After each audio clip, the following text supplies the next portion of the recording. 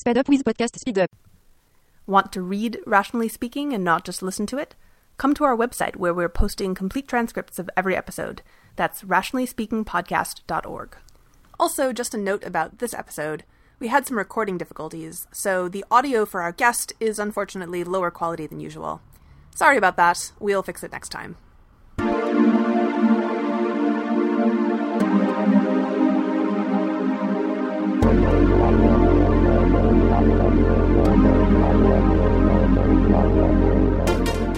Rationally Speaking is a presentation of New York City skeptics dedicated to promoting critical thinking, skeptical inquiry, and science education.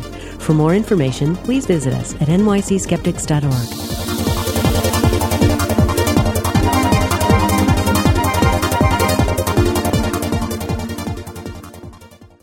Welcome to Rationally Speaking, the podcast where we explore the borderlands between reason and nonsense. I'm your host, Julia Galef, and with us today is our guest, David Roodman. David is an economist. He's been a fellow at the Center for Global Development, a senior economic advisor at the Bill and Melinda Gates Foundation, and currently serves as senior economic advisor to the Open Philanthropy Project.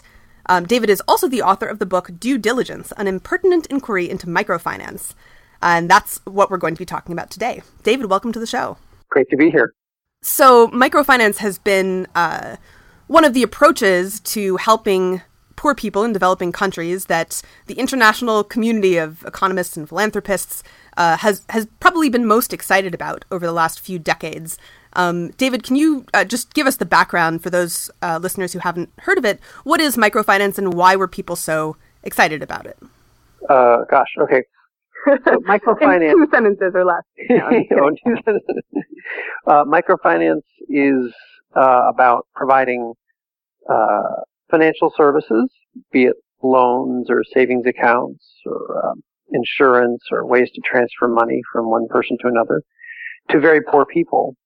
And if you're providing financial services to people who don't have much money, then it stands to reason that the transactions are going to be very small. They'll be measured in tens of dollars rather than hundreds or thousands. And so that's where the word micro comes from. Right. The initial excitement in our era began in the late 1970s, coming out of some pilot projects providing loans to poor people, most famously in Bangladesh. Muhammad Yunus, who would win a Nobel Prize about 30 years later for his work, discovered that he could make loans of a few dollars to very poor people in the village just outside the university where he was teaching. And they would pay back. And it seemed to help them in part because a lot of them were essentially, in a kind of slavery to the local moneylenders. And he was able to lend to them at much lower rates and saw himself in some ways as liberating them. And then he became a very effective promoter of this idea, both within the country so that he could scale it up to thousands and then millions of people, but also internationally. And over time, he and I think others discovered ways to talk about this idea, what was being called microcredit. Although I don't think Yunus ever called it that. It's not for a long time. But ways to talk about it that was very compelling for people. It was about, a lot of the times the loans went to women, so he could talk about empowering women. It was about,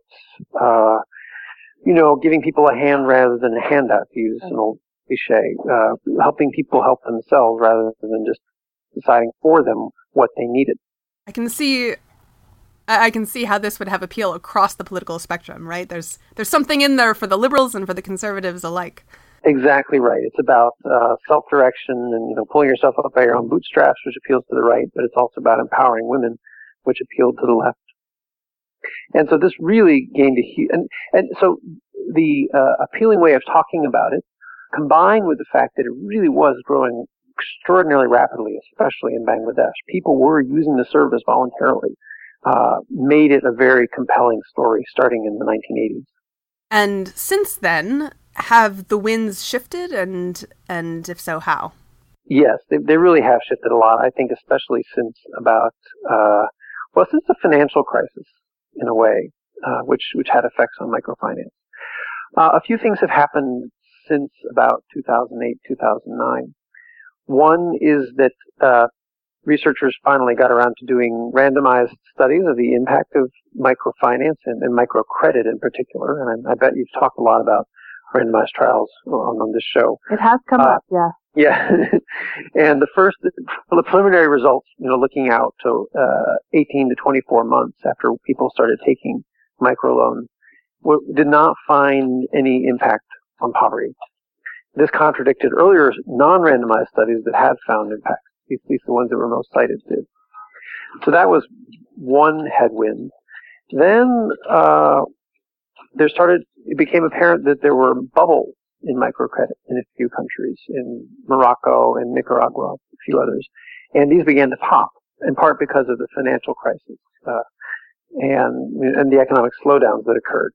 And suddenly people realized that, just as the credit markets can, overshoot in wealthy countries, they can even with microcredit. It's not immune to this problem.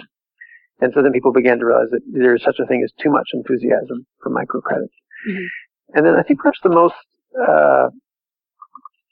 difficult development was in India, where one made the leading microlender, SKS, went public, turning its founders into millionaires.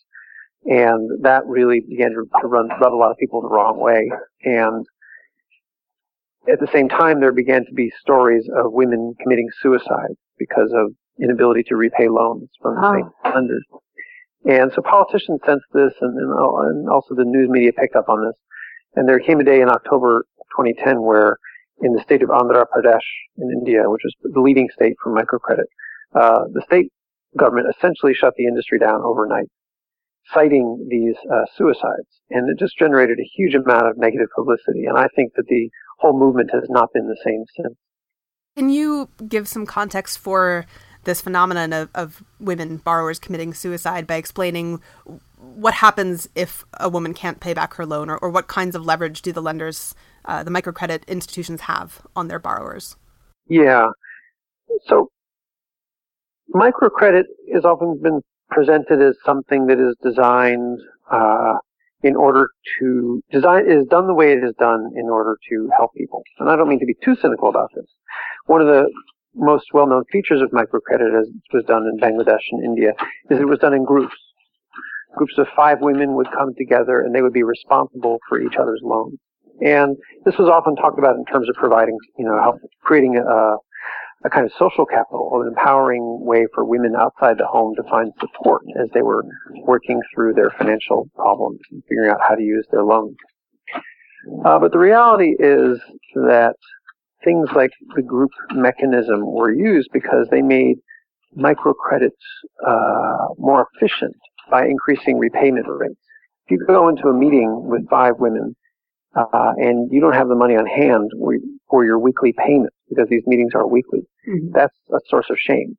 And so that increases pressure on you to somehow or other get the money ready for each weekly meeting. And then if everybody comes to the meeting with the money in hand, then the loan officer can very quickly collect all the money and move on to the next village, which keeps costs down for the microlender and makes the whole thing practical. But there is a sort of drive in traditional microcredit towards using social pressure on rather poor people in order to make or pay back and keep the whole thing running efficiently. And that can take a lot of forms. One is the risk of public shame meeting, my officer coming and knocking on your door and rather loudly asking you to repay within earshot of neighbors. Mm. And so there is a potentially coercive element to this, which is not, of course, going to be it's not going to be nearly as visible mm-hmm. to the likes of us, thousands of miles away. But it is part of how microcredit has often worked. And while I do take the reports of suicide in India 5 years ago with a grain of salt, because I do know that they were promoted by politicians with their own agenda, I do think that the general sense that there was a coercive element is on target. Mm-hmm. And so this has to be borne in mind, and the real challenge is to figure out how to provide these financial services relatively affordably for people mm-hmm. without letting the system get out of control in this way. So I first heard about microfinance maybe 15 years ago, something like that, and was certainly excited about it. And then I, in the last maybe 5 or 6 years, started hearing this trickle of reports that new, more rigorous studies were finding a lack of effect on the metrics that we presumably care about, like poverty. And I was surprised because it seemed so like such a natural story that offering this service to poor people would make them better off. So maybe you could just help me understand what are the narratives behind the data from these RCTs saying that there's no effect. Is the lack of effect just positive stories being balanced out by these negative stories of people ending up in debt and worse off for it? Or is there something else going on? That's a really good question. I mean, the traditional narrative has been about people getting these loans, usually women, and starting some kind of micro business, which could be buying a cow, just some kind of investment that can rather quickly yield income to pay back the loan. There are a few things going on. One is that poor people are using these loans probably a lot of the time to kind of juggle their finances. How to put this?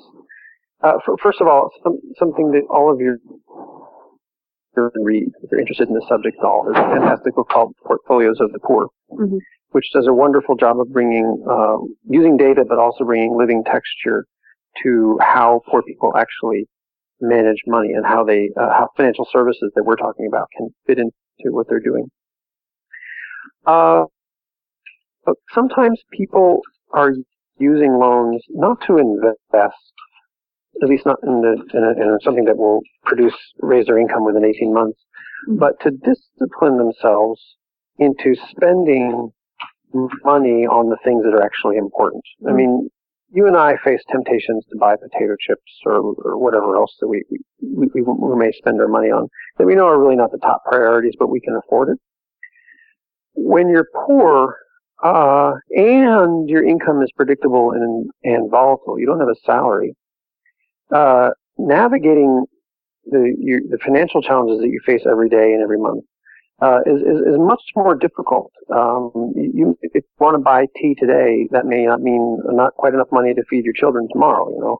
It's really very tight, and especially women may have less power within their families and their social context to say no when people ask them to borrow money. Loans can be a way for people to discipline themselves against their own worst impulses and against pressure from those around them to spend money on the less important things. So if I know I really want to spend money on keeping my daughter in school, and typically in a poor country, you have to pay for that. But the knowledge that I have those weekly payments to make will make it easier for me to say no if my husband comes to me asking for money, and also harder for me to spend money on things that are less important. So this is a method of economics, is that a lot of times what financial services are really for is not investment, but ways of tricking ourselves and those around us so that we can, in a funny way, exercise more control over what we do with our money by limiting the autonomy of our future self. Right. That's a rather long answer. Now, it's possible, I certainly hope it's the case, that the woman who uses a loan to invest in her daughter's education will either ultimately raise her own income or raise her daughter's income, but that could be a generator and won't show up in these studies. Well, so that actually brings me to a question I had while reading the studies of microfinance's effects, which is, and I think you addressed this in your book as well, are we sure that poverty is in fact the right metric? Like, the fact that microfinance is so popular should, I would think, be some indication that it's giving poor people something that's valuable to them. And so maybe it's not poverty, maybe it's income smoothing, or maybe it's, increased autonomy in terms of decision-making power in their family, or something like that. And maybe some of these things are harder to measure in a randomized controlled trial. But I guess I'm wondering, how much do you think we should really update from the fact that these RCTs showed no effect on poverty in terms of our, the credence that we put in the idea that microfinance is worth investing in? Well, I do think that poverty is an important measure. If the studies had found that microcredit was reliably increasing income or increasing household spending, that would have been fantastic. It was absolutely worth checking for, both because it's important in itself, reducing poverty is of course important in itself, but also because many claims on behalf of microcredit were grounded in this idea that it was reducing poverty. So absolutely worth checking. And the fact that we're not finding much impact on poverty over 3 and now even 5 years, I think, in at least one study, should lead some people to revise their expectations of microcredit. But of course, poverty is not the only thing worth measuring, the only outcome we care about. You suggested that we could also look at consumption smoothing. I don't think I've seen much evidence that microcredit is helping people smooth their spending. I've seen a little bit of evidence that micro savings has done that, but maybe not quite enough to be absolutely sure. So a savings account? Yes. Okay. Well, a small savings account. One study I have in mind, people who already had businesses they were selling in the market in Kenya, offered them small savings accounts. And it found that when the accounts were offered to women, if I recall correctly, that there was a consumption smoothing impact. That's jargon term for, more often being able to feed your kids. I think about microfinance a little bit differently. I think it's absolutely worth running the randomized trials on the variables that we can measure over a few years, which is about what we've got in microfinance. For randomized trials of microfinance. But I also am very influenced by some sort of broader conceptions of the role of financial services in the lives of the poor. As I've already sort of hinted, I mentioned this book, Portfolios of the Poor. What that book helped me understand is that, first of all, we all need financial services. In my own book, I perform an exercise fairly early on where I list all the financial services that I use. Mm-hmm. I've got, checking accounts and life insurance and all these things. And then I ask myself, if I had to give up all of these but one, what would it be? And I beg myself to allow to meet myself to keep two. And the two that I think are most valuable are health insurance and life insurance, because those protect my family. I have kids from the financial consequences of the worst happening to me, my dying or becoming very ill. And so what that helped me realize is that financial services above all are about reducing risk. And poor people actually live lives that are much more risky than my own, because their incomes typically are not as predictable, because they don't have health insurance to cover, a broken leg can be an economic catastrophe for a family of manual laborers. And so they actually need financial services more than you and I do. And to suggest that this is just kind of a luxury, I think just fundamentally misunderstands how they have to live. So in that context, savings, credit, insurance, even money transfers, all help them solve what is sort of a fundamental problem, which is the need to gather lumps of money for important spending purposes, whether it be to buy a cow or pay school fees or cover a health bill when the husband gets sick. And because you can either borrow when your husband gets sick to pay the bills, or you can draw down savings, or maybe you're really lucky and you have insurance, or your son in the city can send you money. All these things help solve this fundamental problem. And I just think that is so important that it is worth continuing with this movement, this enterprise, to try to bring financial services to poor people in a way that is safe for them. But why wouldn't those functions show up in the data? Like, presumably, if you can take out a loan to cover yourself when your husband is recovering from a broken leg and can't bring in money, why wouldn't your income, be higher in that world than in the counterfactual world where you couldn't take out the loan? Great question. And I don't know if I even have a full answer to it. Is it just about priors where like our priors that this should be the case are so strong that even a few RCTs, showing a negative result aren't enough to overwhelm it?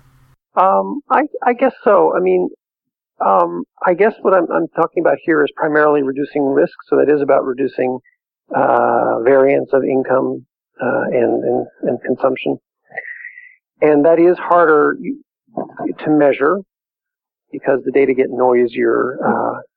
So it can be harder to find the difference between control and treatment groups when you start looking at these measures of the second moments, the second order effects.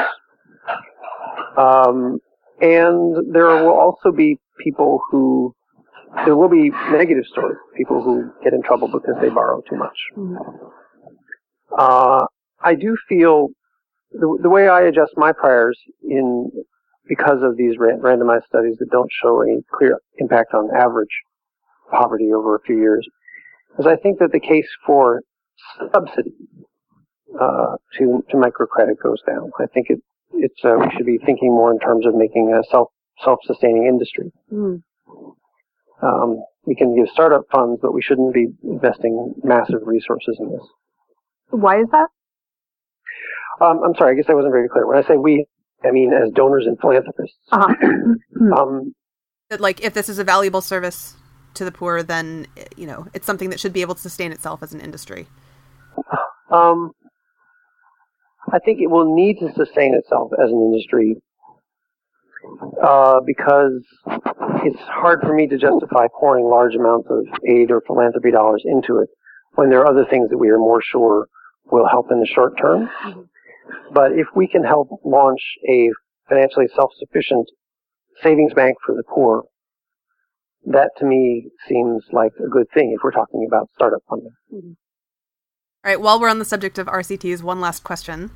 One apparent tension, or like something that could be interpreted as a tension in your book, I think, is that on the one hand, you're more rigorous in your evaluation of the data and the studies than the average person looking at microfinance. And yet you also express kind of a skepticism about how much we really can learn from randomized controlled trials. And the next thing I'm going to say isn't your own view, but just my view that I'm adding to the point. When I look at economics, there are studies run, for example, behavioral economics. People run randomized controlled trials to study how people behave in certain situations. And this is in one sense more rigorous than observational data. But there's this additional source of uncertainty that you have now when you look at whether or not you can really generalize the results from this artificially created, experiment in a lab to real-world behavior. And that sort of uncertain generalizability is less of an issue, I think, in RCTs that are done with actual micro-lending institutions and actual countries with actual poor people. But there's still some element of artificiality where, there's only certain institutions that will agree to participate, and the way that you set up the randomization is sort of artificial. So, they're not lending to the same kind of people that they would if you weren't randomizing or something like that. So my question after this long-winded introduction is, to what extent do you think there's a problem trying to generalize from these RCTs to how microlending actually works?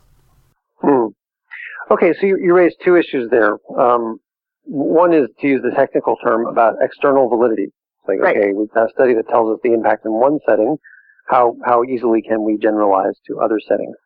And you certainly can raise some questions about the studies that have been done of microcredit and also micro savings.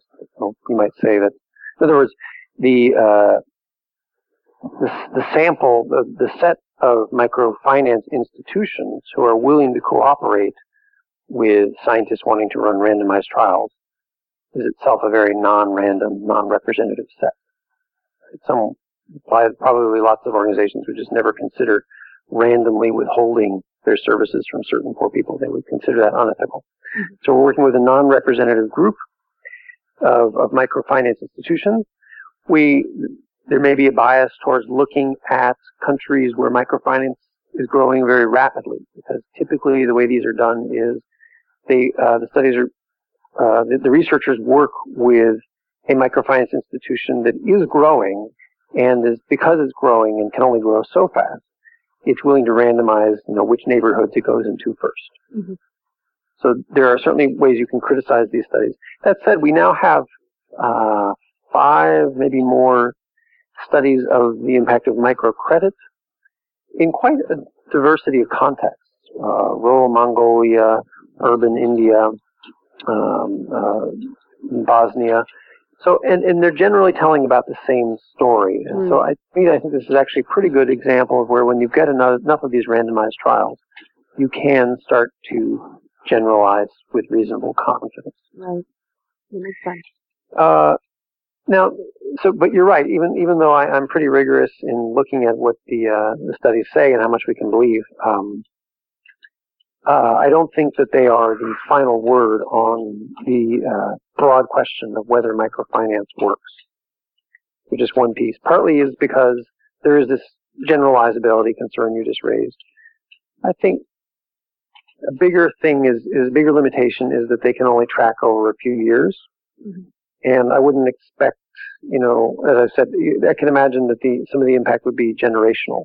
If a couple can manage their finances better, then that may ultimately accrue to the benefit of their children and may not show up for a long time. So, and there's always noise in the data and limitations and what we can measure. I write about in the book, try to get people to visualize what it's like to have one of these surveyors working for a randomized study implementer come to your door and start asking lots of questions. This person may be visibly from a different class than you, have a different accent, maybe asking you very personal questions about how much you spend, or asking you questions that you can't remember the answer to. Like if I asked you how much you spent on milk last week, would you know? Right. But that's the kind of question that's in the survey. And these questions can go on for a long time. There can be hundreds of them. And people, when life is tight for you, you are much more apt, I think, at least in a situation like that where you're engaging with a stranger, you're thinking very sharply about what's in this for you. And so you can imagine people guessing what answers the surveyor wants to hear, whether or not those are the truth. So there's all sorts of noise in the data. That doesn't bias the results necessarily, but it can bias them towards zero. Mm-hmm. So I just see them as one input to a broader analysis of the impact. Mm. You briefly alluded to other interventions that we should have more confidence in than microfinance in terms of raising people out of poverty, at least in the short term. I'm wondering, first, what you were referring to, and second, whether that view is in conflict with, for example, William Easterly's claim that we just don't know what helps poor people in developing countries and we should stop pretending that we do, basically. Yeah, well, I work now for GiveWell, which is probably familiar to a lot of your listeners. Mm-hmm. Actually, Holden was one of our earlier guests a few years ago. Yeah, so this is a job I've just taken since February, long after I had finished my work on microfinance. And part of what GiveWell does is really try to find evidence-based, try to find charities that really are making a difference with a strong evidence base to back up that claim. And so they make recommendations, or I should say we make recommendations on some very specific interventions, like particular organizations that are distributing bed nets or engaging in deworming, these kinds of things. And those recommendations are made both on a very careful analysis of the effectiveness of the actual organization and on a review of the academic literature of checking whether the interventions actually do work. And almost always there are randomized studies behind that. So I'm fairly confident that there are things that you can do with your money right now that will save lives. They won't make Nigeria into the United States, but they can make a difference in the short run with more reliability than would an investment, say, in microfinance. Now, I should say I'm not saying you should only give your money to things where we have a very high degree of certainty of a short-term impact. Part of what GiveWell is now doing is looking at investments that could, philanthropic investments that are much more risky, like trying to support organizations that will influence criminal justice law in the United States on the idea that there are too many people in prison. That's a venture that completely failed, but seems like a good bet.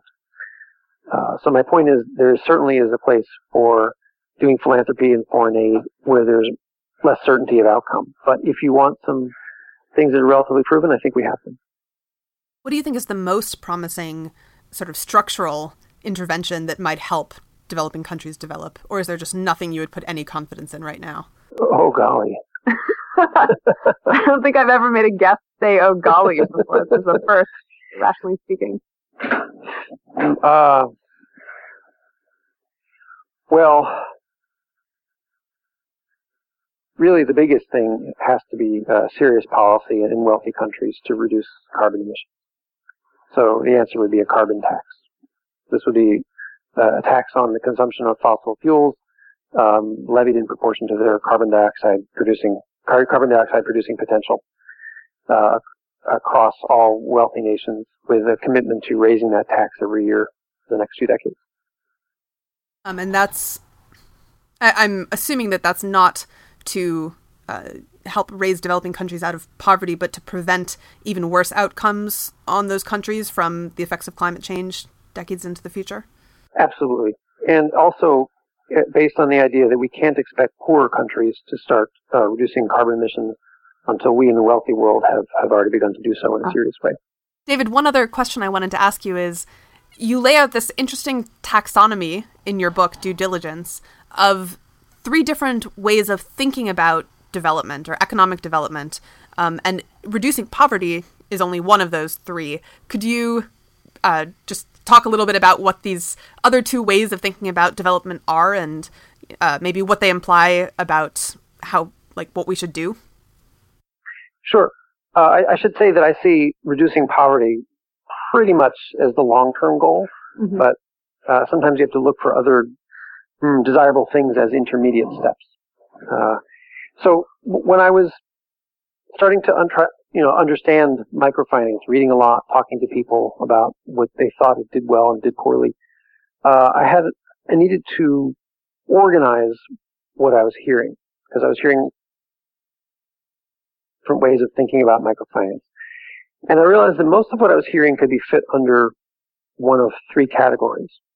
And these amounted to different claims about, or different conceptions of different definitions of the word works, as in, does microfinance work? And they also corresponded to different definitions of the word development, at least in English. So the first one was the one that was most famously associated with microfinance, which is development as poverty reduction. And within the microfinance world, this corresponded to the claim that microcredit in particular is known to reduce poverty among the borrowers. And so given that claim, to investigate it, that led me into a certain area of inquiry, primarily having to do with studies done by economists, very quantitative studies, and led me into discussion of randomized studies and non-randomized ones, and which to believe, and so on. And I came out thinking that we really hadn't proved that microcredit directly reduces poverty within a couple years. There's also this notion of development as freedom, which is most associated with the writings of Amartya Sen, who wrote a book by that name. And Amartya Sen says that, just thinking about development as higher income is really too narrow. What development really is about having more control in one's life. And there are many different kinds of freedom, many sources of freedom. One certainly is having higher income, but also having the right to vote, living in a society where both genders have the same amount of power, and so on. And a lot of these freedoms reinforce each other. So, as he famously pointed out, the freedom of the press in India helped prevent a famine in the 1960s, whereas the lack of freedom of the press may have contributed to a huge famine in China, also in the 1960s. So, in the context of microfinance, this frame leads us to ask, well, does microfinance enhance freedom? Does it empower people? And that leads to a more anthropological literature, people who have spent months or years living with people doing microfinance, trying to assess whether those who used it got more control over their lives, And certainly there are stories of women who are empowered through microcredit. On the other hand, it also leads to the question of when is an interest rate too high? When is microcredit usury? When is microcredit, as we talked about earlier, actually coercing people rather than empowering them? So there's a discussion in the book about that. And I come away feeling much more confident that micro savings is going to be empowering than microcredit because of the obvious risks of getting people into too much debt. Mm-hmm. The third and last conception is development as industrial transformation. And this is associated most with Joseph Schumpeter, who coined the term creative destruction. And this is the idea that the essence of development is not just numerically rising income, but fundamental, perpetual transformation of society, all aspects of society, economics, politics, social. And if you see this as the essence of development, and certainly there's a strong case to be made that for Nigeria to become the United States, it has to undergo decades of a very thorough growing process of transformation, then the question is, does microfinance contribute to it? And I don't think that microcredit or the other financial services under the heading of microfinance turn the clients into agents of Schumpeterian transformation, right?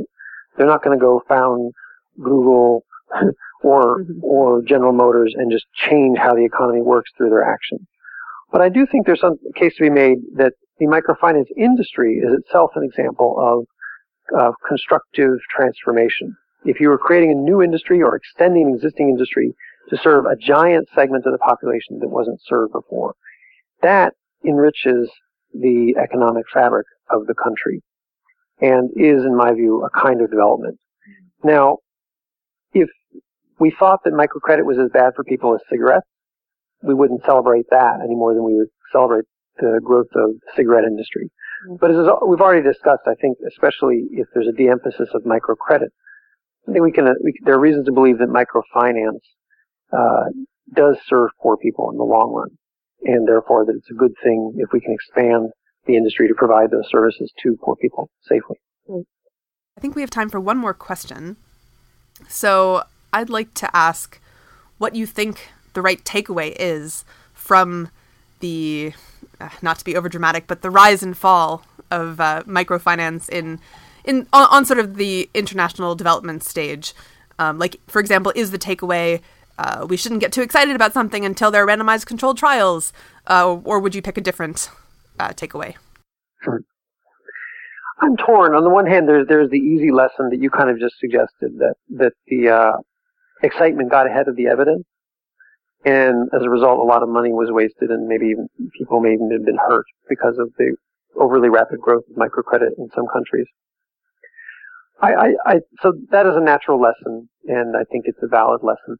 I say that, I offer it though with a lot of humility because I think of myself as a critic rather than a playwright, someone who kibitzes from the sidelines rather than actually rolls up his sleeves and gets something done in the real world. Right. And I know that often if you want to get something done in the real world, you can't be too careful. Sometimes you just have to barrel ahead, and it's never going to be perfect.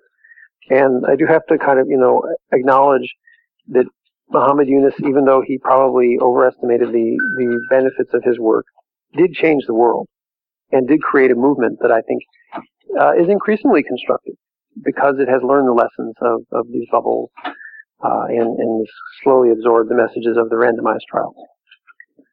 Improving financial services for poor people is a good thing, and I don't know that we would be as far along as we are now globally if it hadn't been for the sort of headstrong work of the likes of Muhammad Yunus.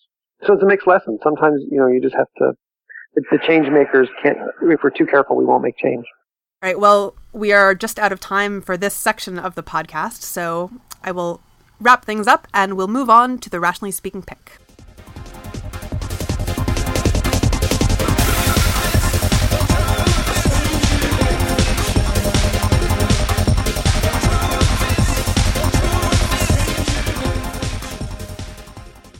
Welcome back.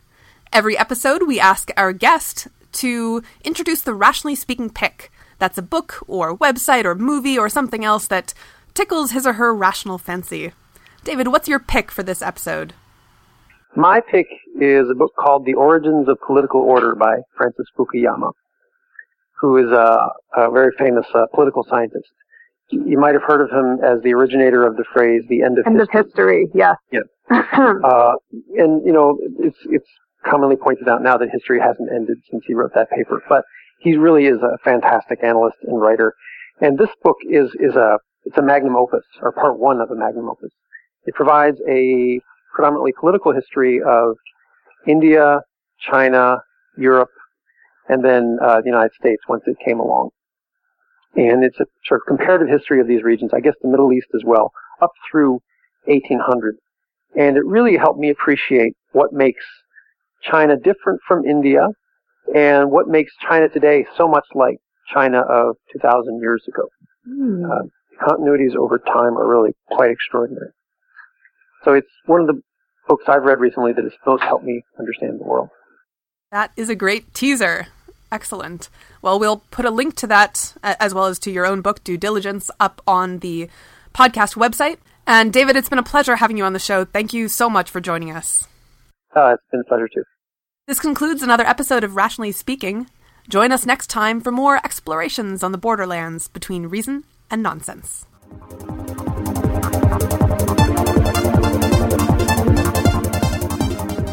The Rationally Speaking podcast is presented by New York City Skeptics.